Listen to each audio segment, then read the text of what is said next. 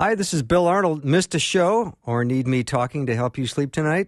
I have several solutions to that situation. Here are the podcasts from the show.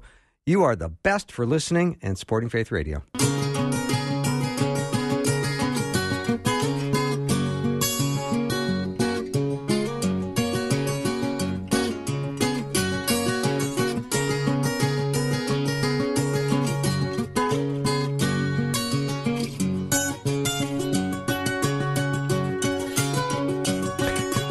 Welcome to Afternoons with me. I'm Bill Arnold. Here's a definition of hope. Hope, being fully assured that God always has a solution for your situation and that he will show up at the perfect time to transform your impossibilities into a testimony of his salvation.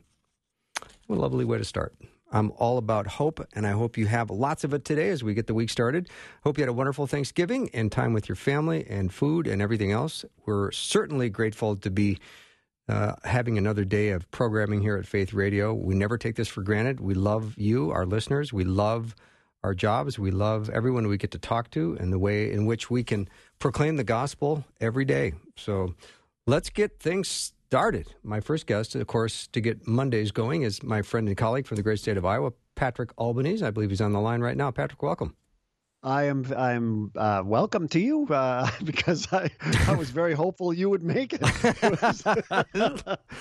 Yeah, I was talking. Rosie had me on the phone. She said, Bill's not here. You may have to do the opening. I was talking to someone who works here, and I was in the kitchen getting a tea and talking to her, and I thought, I better get to the studio. And then I got here and I had 15 seconds to spare.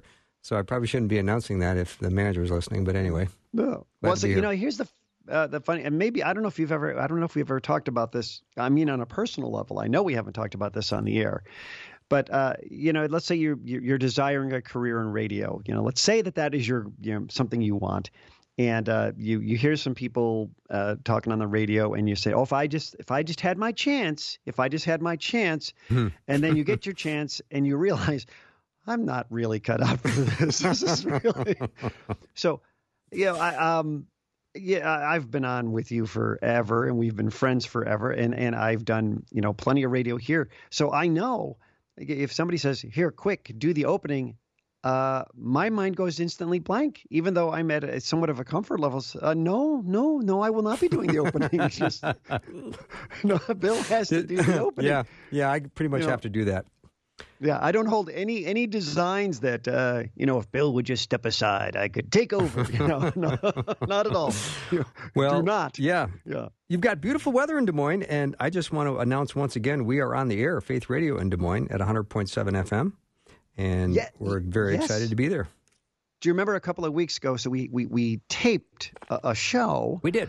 That was to air on a Monday. And so I had to go pick up my kids from school. And coincidentally, they're in the car at 4:04 or so when the show starts. So I thought, well, won't this just stun them? And I have us on and pick them up. And there's somebody playing just before that. And then the music starts. I said, there it is, clear as day, crystal clear. And I don't know, we're babbling for a good minute. And it's like, well, kids, these guys are okay. Like, that's me. They go, oh, yeah, we know it's you. Oh. I thought that. Because I don't normally get to hear the segment because I'm in it, right? Right. And part of me is delighted that my kids don't think anything of it. I wonder if, not to put us in that category, but I wonder if like Steve Martin is dropping his kid off at school, and his kid's like, can you pick up some of my friends, and his son is in the back rolling his eyes saying, my dad thinks he's so funny. Right. Well, after that comment from your kids, I would recommend maybe not picking them up anymore. You know what? That'll teach them. Price to that. That's right. Yeah. Well, of course, now Christmas is coming up. No, my kids did all the dishes at Thanksgiving, and it wasn't even at our house. Wow. They did them at, we were Your kids at are good in-laws. They were amazing.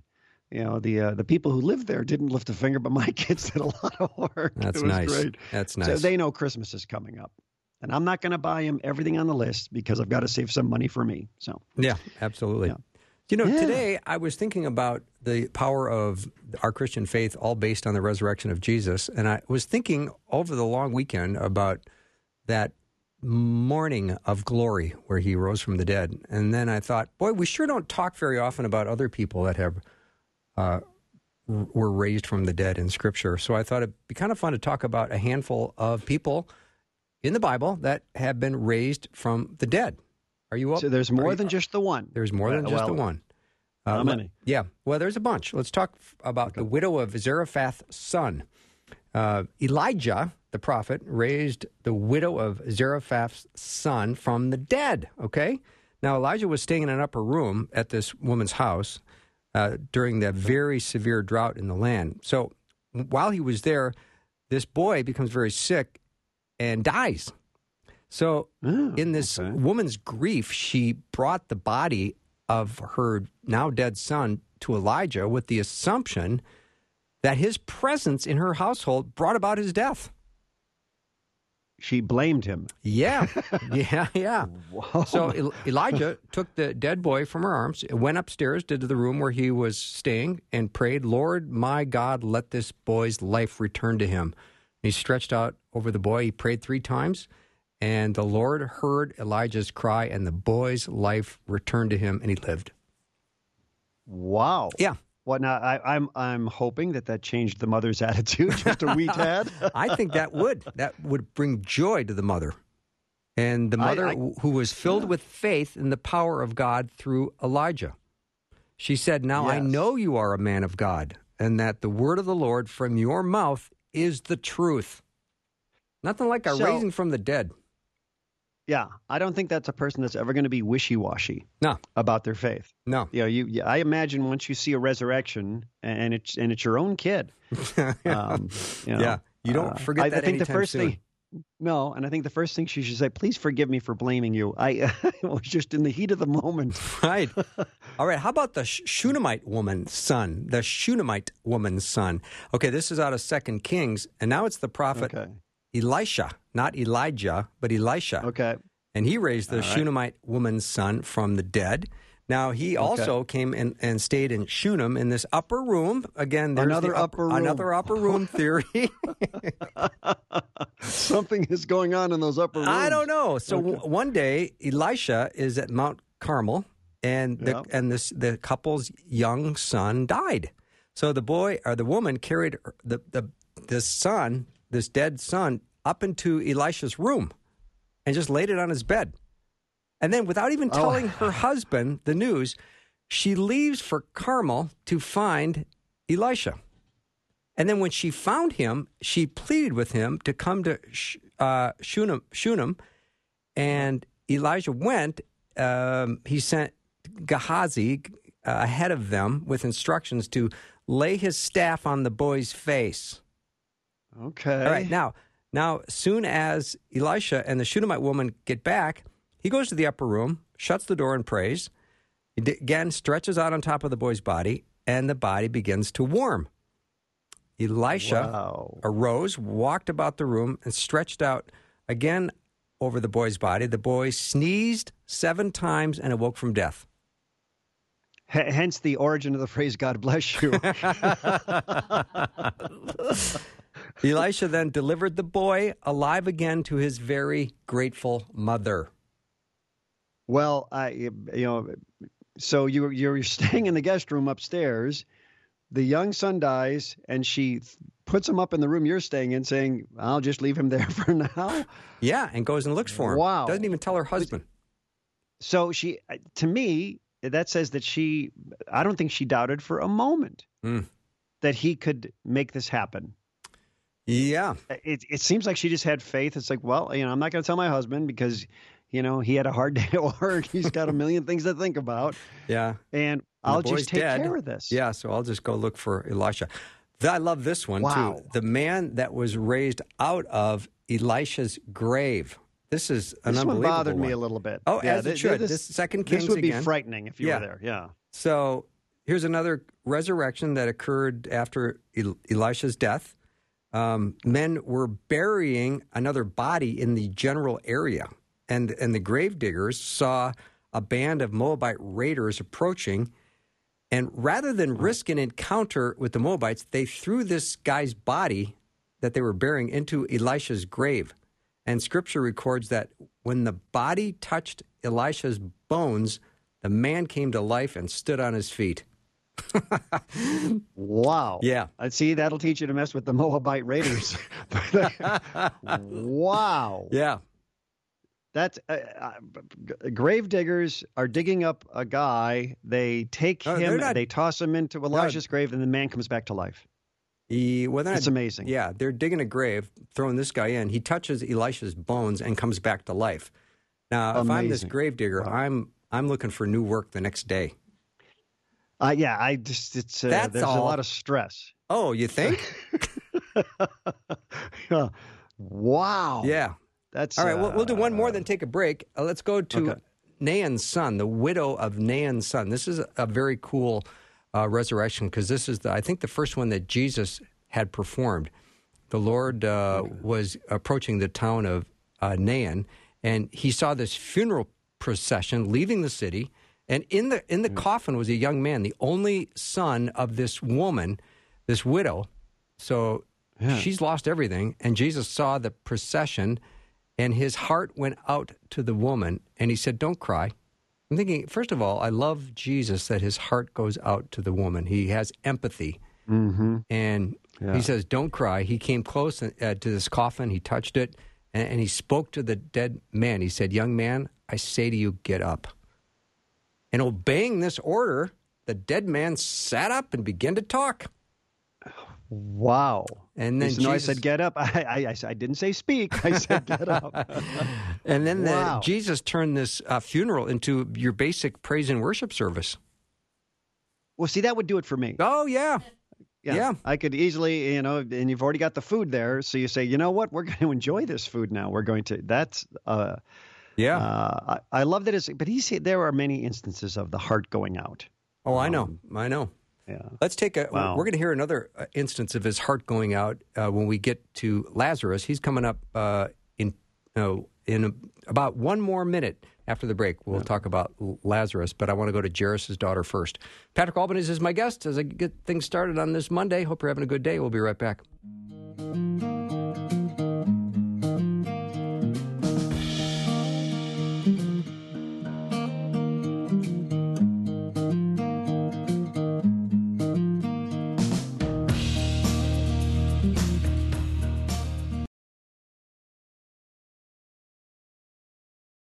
What would you do with a brain if you had one? Do? Why, if I had a brain, I could while away the hours, conferring with the flowers, consulting with the rain. And my head I'd be scratching while my thoughts were busy hatching if I only had a brain. I'd unravel every riddle for any individual. In that or in pain. walk-up song belongs to Patrick Albanese, my friend and colleague from Iowa. We're talking about people who have been raised from the dead. We're always saving the best for last, and we're going to get there because I'm going to paste this beautifully here, Patrick. Let's talk a little bit about... That's what a true radio professional would do, yes. Yeah. Jairus' daughter. This is a great one because this is where the woman shows up who touches the cloak of Jesus, and Jesus said, "Who touched me?" And he addresses her all the while Jairus' daughter is dying of a fever. And you think, why are you stopping to address this woman who's had a 12-year ongoing issue when you've got a very prominent person like Jairus with his daughter dying? So anyway, he finally gets to her bedside, and he takes her by the hand and says, "My child, get up." And her spirit returned at once. But when they got there, they were all crying, and Jesus said, don't be afraid, she'll be healed. And they all were kind of crying and making it sound like he was nuts. Turns out he wasn't. Yeah, they were like, you're a little late on that. Had you come here an hour ago, I know. And I always do. I do like those stories. Of course, Lazarus, I know you're going to get to him, is another one of those where quite some time has passed, But in God's economy, we love that phrase. What's time? Right. What's a day? What's a couple days? What's a year? If he showed up a year later, what does that mean to God? It means nothing. Yeah. For Jesus, it's as easy to raise someone from the dead as it is for him to calm down a fever. Doesn't matter. Right. He'll do whatever he wants. I don't know. Some fevers are pretty tough. Good point. He can handle it, though. All right, let's get to Lazarus, one of the big ones. This is everyone knows he was raised from the dead. He was in the tomb for 4 days, and Jesus got there. And, of course, it has one of the shortest passages in Scripture, John 11:35, where it said Jesus wept when he greeted Mary and Martha. He had great compassion, even though he knew what he was going to do. I think he stepped into their pain, which is a beautiful a beautiful moment. Yeah. Yeah, you would think, if that were you or me, we'd walk in with a lot of confidence saying, hang on, it's going to be okay. Yeah. Well, why did Lazarus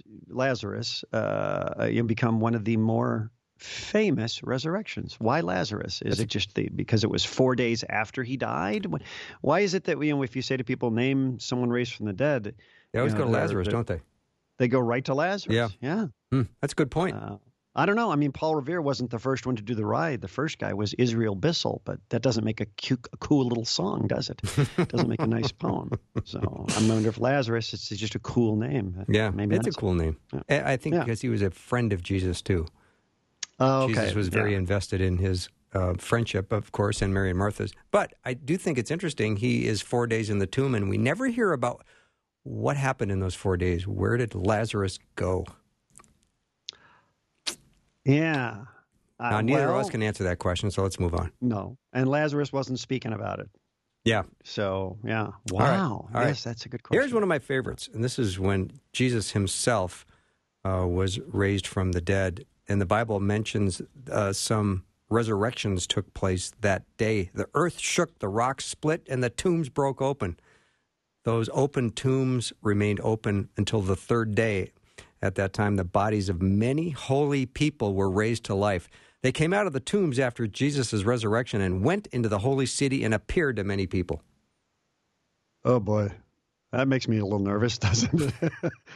It's like, oh, no, he's back.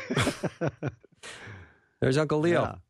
Yeah. Uncle Leo. I wonder if he's going to ask that. If he's going to still ask me for those 8 shekels I owe him. Yeah, with interest, because he's been gone quite some time. That could be a lot. Wow. Crazy would that be? It makes sense when you think about, yes, it would be crazy. But, since Jesus was appearing in various places, if you started seeing, your dearly departed all over the place, that's an attention getter, don't you think? Yeah. Wow. Yeah. Okay, let's go to Tabitha, if you don't mind. Her Greek name was Dorcas. She was a believer who lived... I prefer Tabitha. I do too. A believer. She lived in the coastal city of Joppa, and her resurrection was performed by Peter. And Dorcas was always known for always doing good and helping the poor. And when she died, the believers in Joppa were filled with sadness. What a beautiful statement. Okay, where did they put the body? Well, they laid the body in an upper room. And upper room. There you go. The upper room. And they sent for Peter. And he was in a nearby town of Lydda, and he came at once and met with the disciples, and he went up and prayed, and then turning toward the dead woman, he said, "Tabitha, get up." She opened her eyes, and seeing Peter, she sat up, and he took her by the hand and helped her to her feet.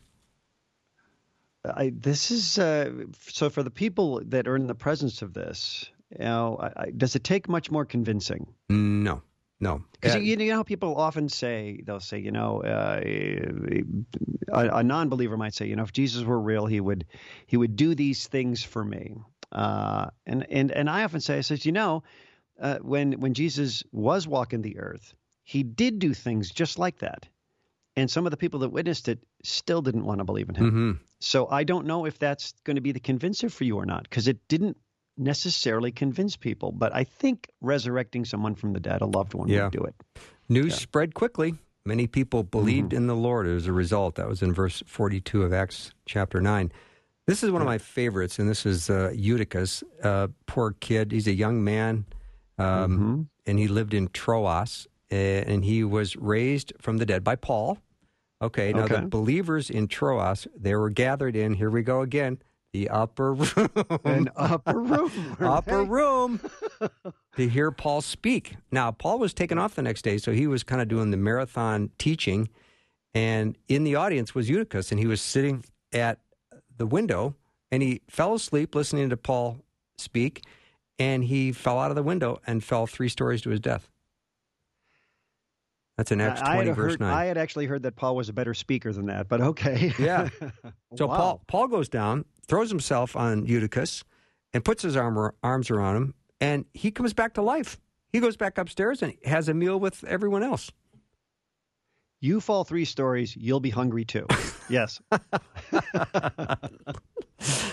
So when the meeting finally broke up at daylight, the people, they took Eutychus home alive, and they were incredibly comforted. And I would be too, to see someone dead and then back to life. Well, and if you fell 3 stories, you'd have to have some maybe healed bones as well. Yeah. Or for all we know, he had a bad case of sciatica for the rest of his days. You never know. You never know. That's just amazing. Yeah. And of course, I've saved the best for last. Yes. As you know, I would. Who would that be? That would be Jesus. Yes. Yeah. Yes. His was a big deal. Yeah. His death and resurrection is the focal point of Scripture. And without a doubt, the most important event in world history. Yes. Easily. Yeah. And of course, the resurrection of Jesus was different because all the other resurrections were kind of temporary because those who were raised to life died again. I mean, Lazarus died twice, right? Jesus rose and never again to die. Yeah, and in each of the previous resurrections, somebody basically laid on the hands. But I don't know if you would say that Jesus is sort of self-resurrected. But no, it wasn't. he was not nobody. Yeah, yeah. I mean, that was the big guy laying the hands on, you might say. That's why that one stuck. Yeah, right? yeah. It did change the world when you think about it, because 2,000 years later, we still remark at it. Yeah, by the power of the Holy Spirit, he was raised from the dead. It's a beautiful thing. Yeah. Yeah. Oh, what an amazing thing. I tell you, this whole thing, I have a little studio down in my basement, and that's where I tend to do this show. But this talk has made me hungry for an early dinner in an upper room of the house. Pray that nothing goes wrong up there. Yeah, it's that upper room where things kind of go. That's where there's a lot of activity in Scripture. Yep. Things happen in the upper I'll be eating rooms. I'll be eating some 3-day-old dry turkey, so we shall see how my upper room experience goes. So that is, in a nutshell, we've got Zarephath's son, we've got the Shunammite woman's son, we've got the guy in Elisha's grave and the widow of Nain's son, and Jairus' daughter, Lazarus of Bethany. Of course. And the various people that came out after Jesus resurrected, Tabitha, Eutychus, and Jesus. Lots of proof that there's power when God intervenes. You got it. Patrick, thanks. Have a great rest of your day. Talk to you next week. Thanks, you too. Yep. Bye. Patrick Albanese has been my first guest to get things started. After a short break, we're going to do the Monday afternoon mix. Pastor David Myles is already in place, as is Rosie B. Be right back.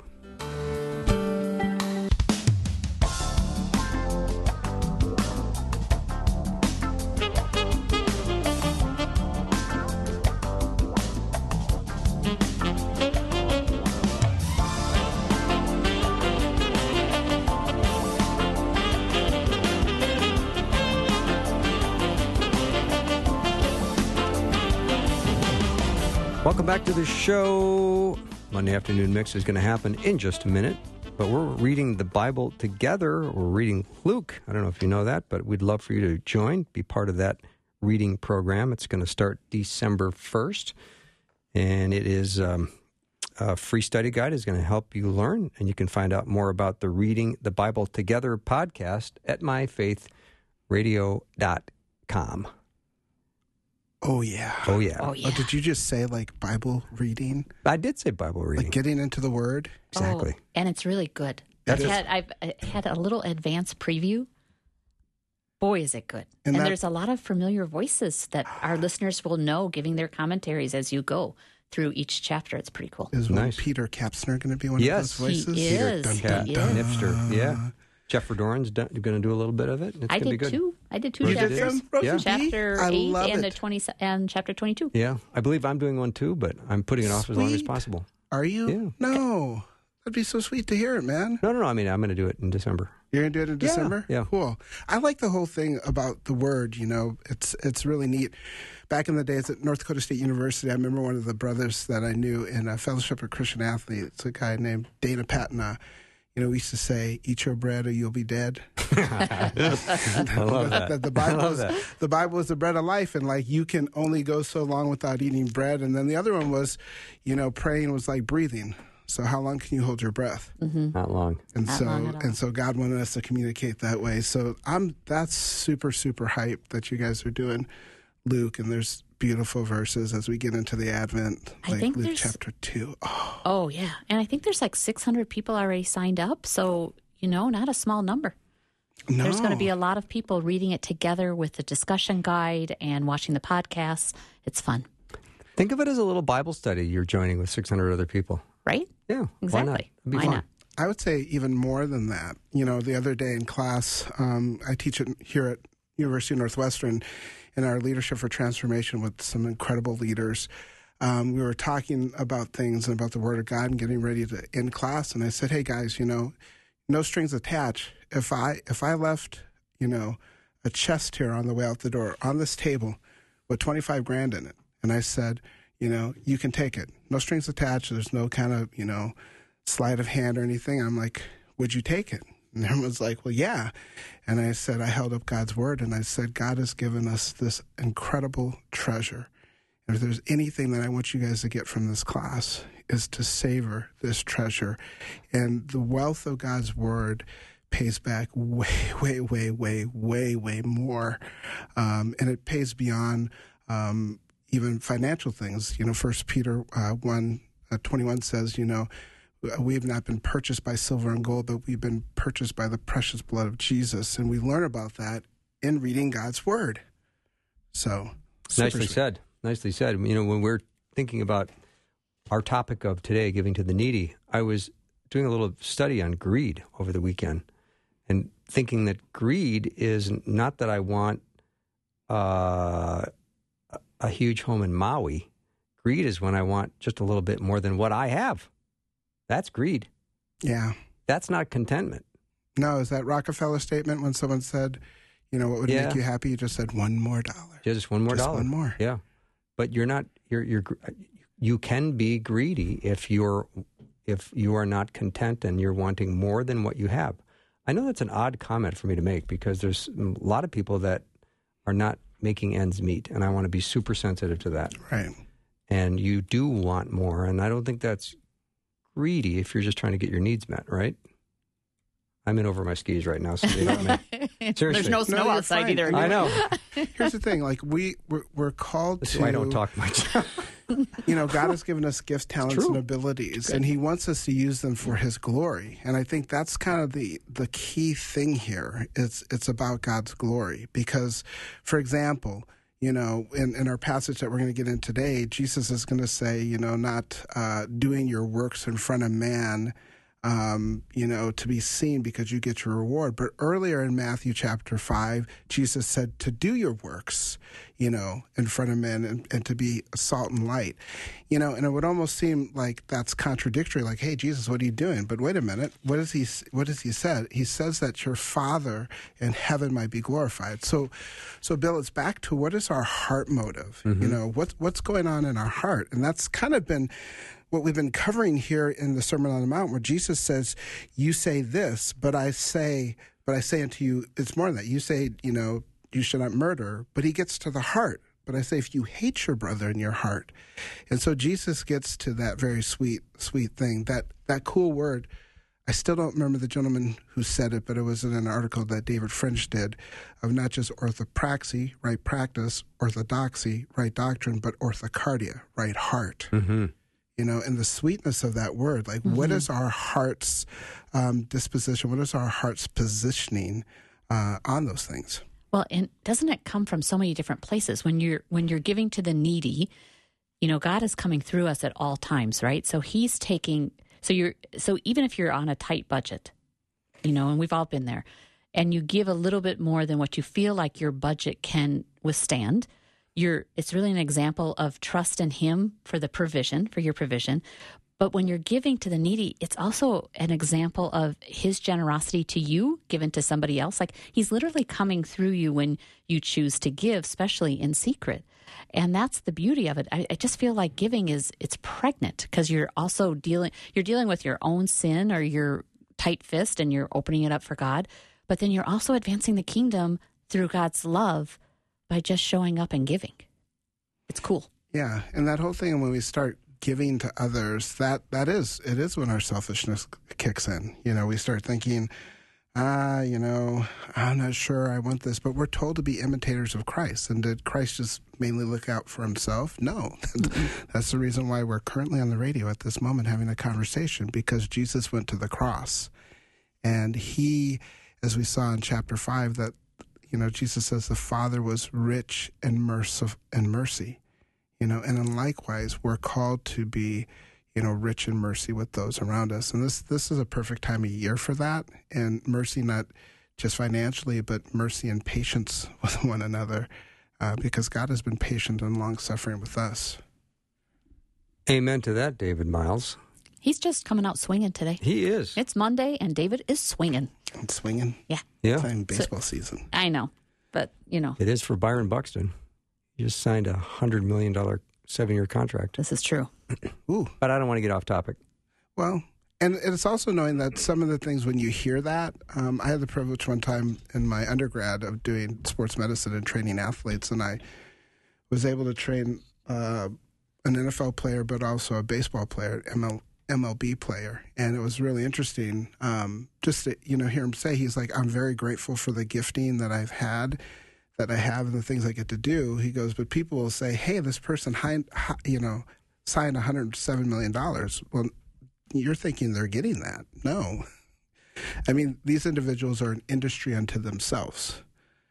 So there's your taxes, and then you have an agent, then you have a publicist, and the guy said, then you have an accountant, and you have another accountant to watch the first accountant. Right. Yeah. to make sure those things.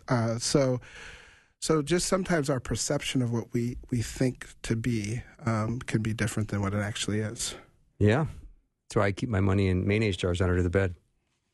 Old school. Old school, yeah. Yes. Yeah. Well, getting into our passage today. And we should get into our passage today. And going back to it is that Matthew chapter 6, verse 1 opens up with Jesus saying, beware of practicing your righteousness before other people in order to be seen by them, for then you will have no reward from your Father who is in heaven. Thus, when you give to the needy, sound no trumpet before you, as the hypocrites do in the synagogue and in the streets, that they may be praised by others. Truly I say to you, they have received their reward.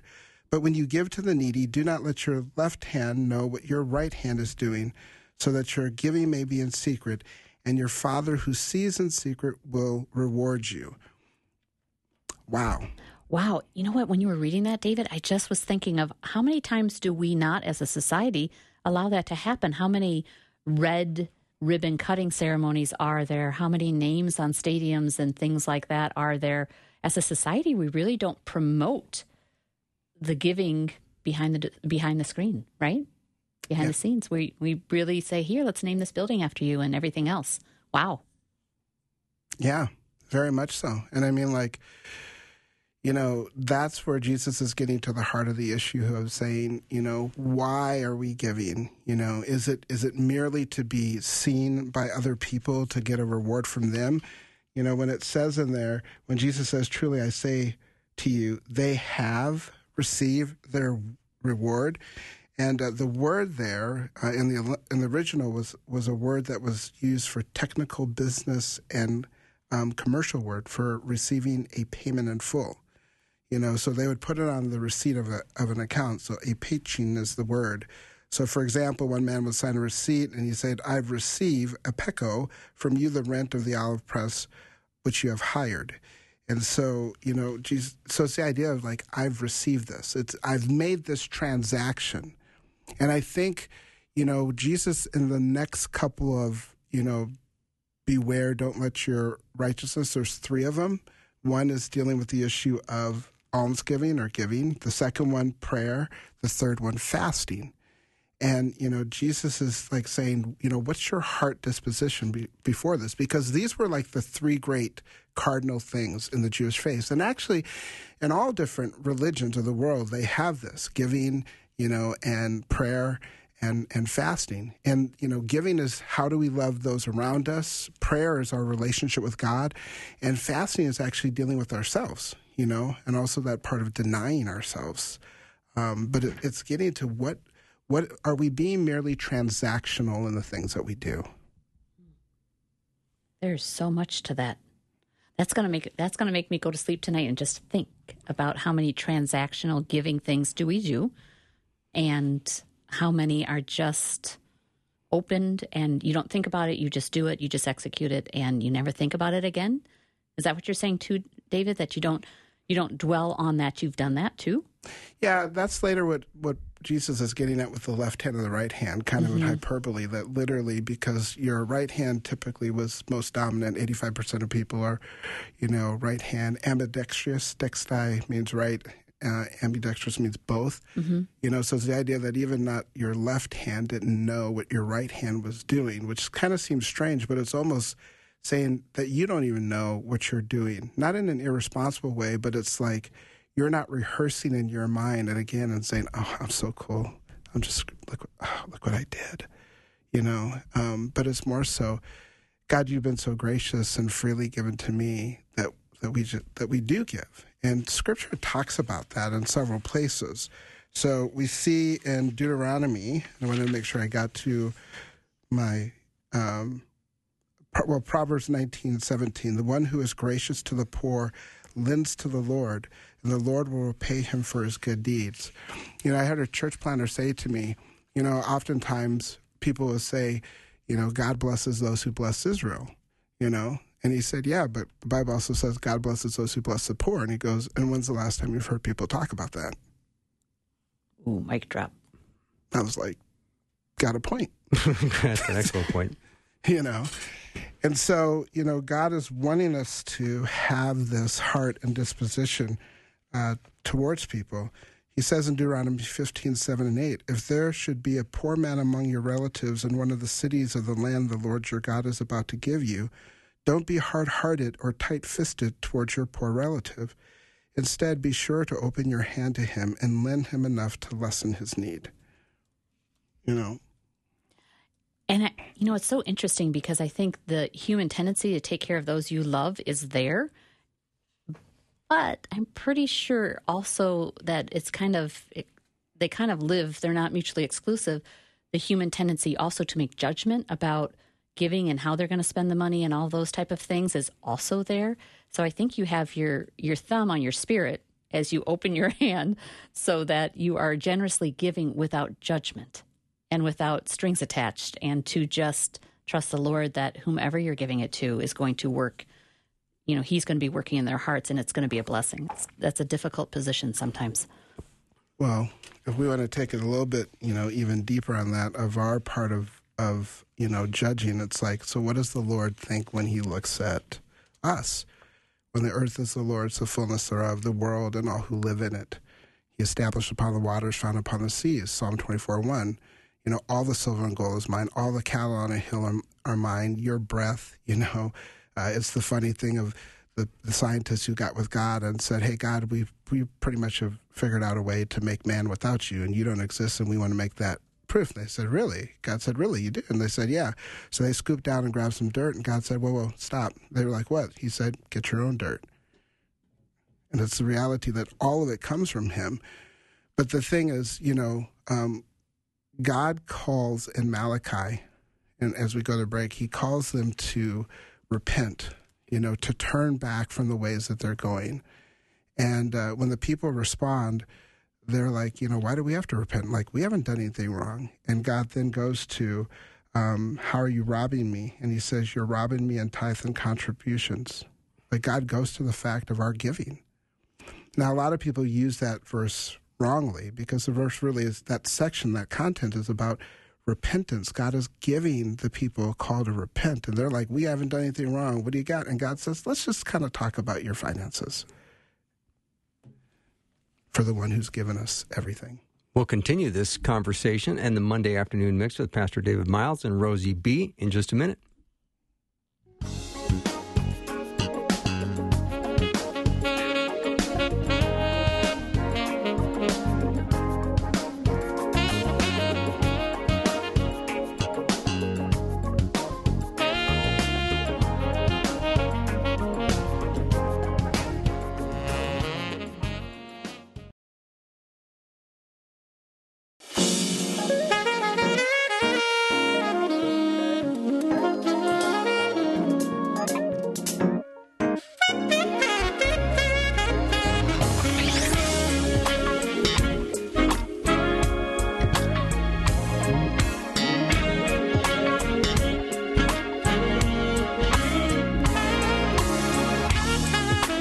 Besides me, glad it's Monday.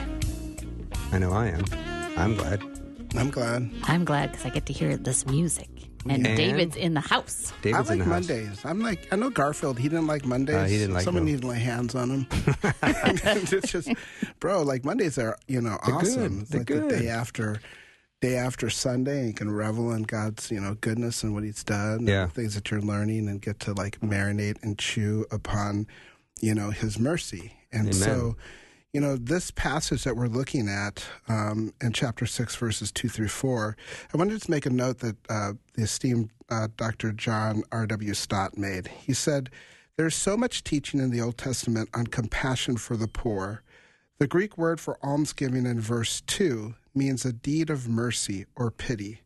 Since our God is a merciful God, as Jesus has just emphasized when he said earlier, to be kind to the ungrateful and to the selfish, the idea is that his people must be kind and merciful too. And Jesus obviously expects his disciples to be generous givers, but goes on to say, generosity is not enough, however. Our Lord is concerned throughout this sermon with motivation, with the hidden thoughts of the heart. And that's one of the big things, that he's looking at the hidden hearts of the heart. And he says, like when you look at the hand, it's not so much, what you're doing with the hand, but what is the heart thinking while doing it? And he notes these three possibilities that I'd like that we could ponder on. One, it's seeking the praise of men. Two, we preserve our anonymity, but we are quietly congratulating ourselves. Or three, we are desirous of the approval of our divine Father alone. Yeah, that's a little convicting. Yeah, it is. And I guess as we're driving, to remember that God's, I think as Hebrews says, the conviction of the Holy Spirit is meant to lead us to life. Mm-hmm. It's different than, you're pond scum, shame, bad. No. It's not. That's not what we're talking about, brothers and sisters. It's kind of this beautiful thing that God lays before us, and wanting our hearts to be right, because trying to seek satisfaction or fulfillment from anything apart from the triune God leads in an emptiness, because none of them are, all that in a bag of chips and a field of potatoes and all of the galaxy enough to fill our deepest desires. So yeah, it can be convicting, but it's a conviction meant to lead us to life. Why don't we think of it as a prompting towards greater holiness? Ooh, I love that. I love the idea of greater holiness. We don't talk about personal holiness very often. Mm-mm. Well, but we don't. And it's really the holiness of God living, coming, breathing through us, right? That he just gives us his holiness.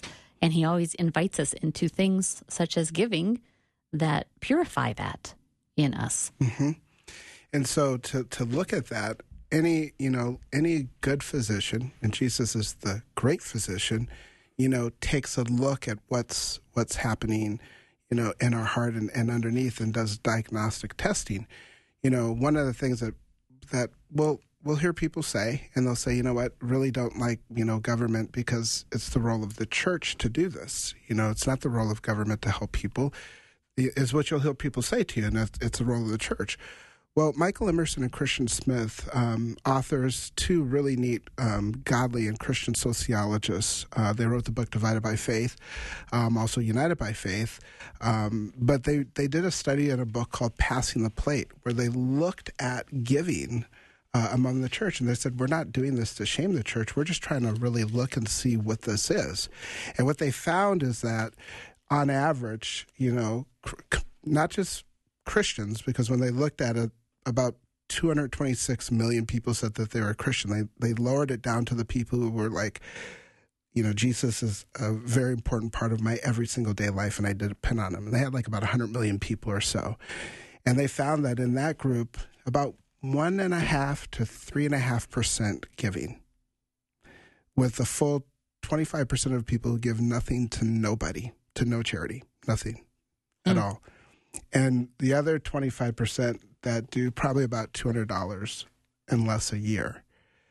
And, in that moment, it's like, wow. But then they do something really neat in the book, because they take a look and they say, if we were to take this group of very, very committed believers, and not even all of them, just a part of them, and had them tithe, it came out to the tune of $46 billion. Oh, my stars. A year.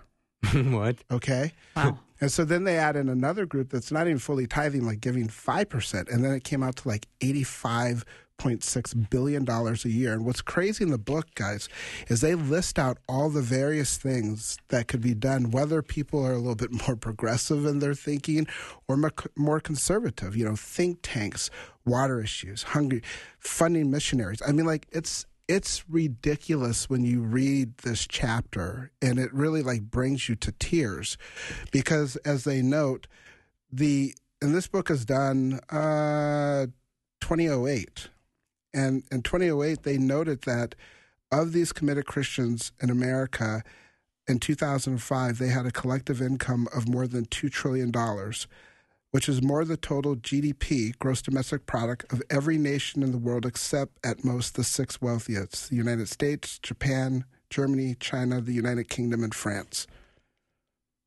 So that's what the body of Christ, committed body of Christ, has at their disposal to make ridiculous types of impact. You got to leave us some brag time, Rosie and I, some brag time. Yes, brag on. Are we going to brag on about our faith listeners? Yes, we are. Yes, we are. How did I know that? You go first, Rosie. So seriously, Bill, how long have I been here? Since January? Yeah. And so I've been able to watch 2 share events. Mm-hmm. And I've have the blessing to watch Bill and Carmen and Susie and a host of others lead these share events with tears in their eyes as we're seeing gifts come in that really the sole purpose of the gift is to advance the gospel. I mean, that's why people are giving so generously. It's not for themselves. Nobody knows if they've given. We maybe say a first name, but that's it. And it's purely just to advance the gospel in gratitude for what they've already received. And Bill, how many times have we wept at gifts that come daily? Often. Yeah. Often, yeah. Yeah, crazy. Yeah, it's stunning, really. The Faith Radio family, listeners, they lead the way when it comes to generous giving. Yeah. They are at the top of the pack. And it's the little.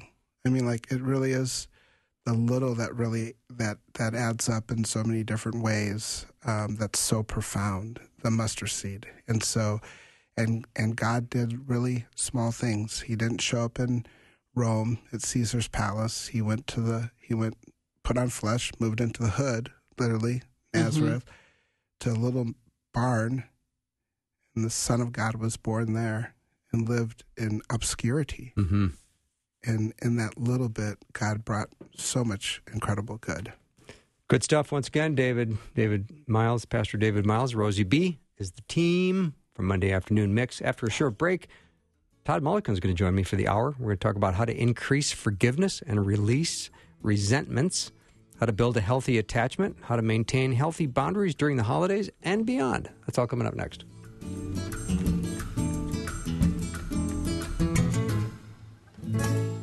Thanks for listening. Programming like this is made available through your support. Information available at myfaithradio.com.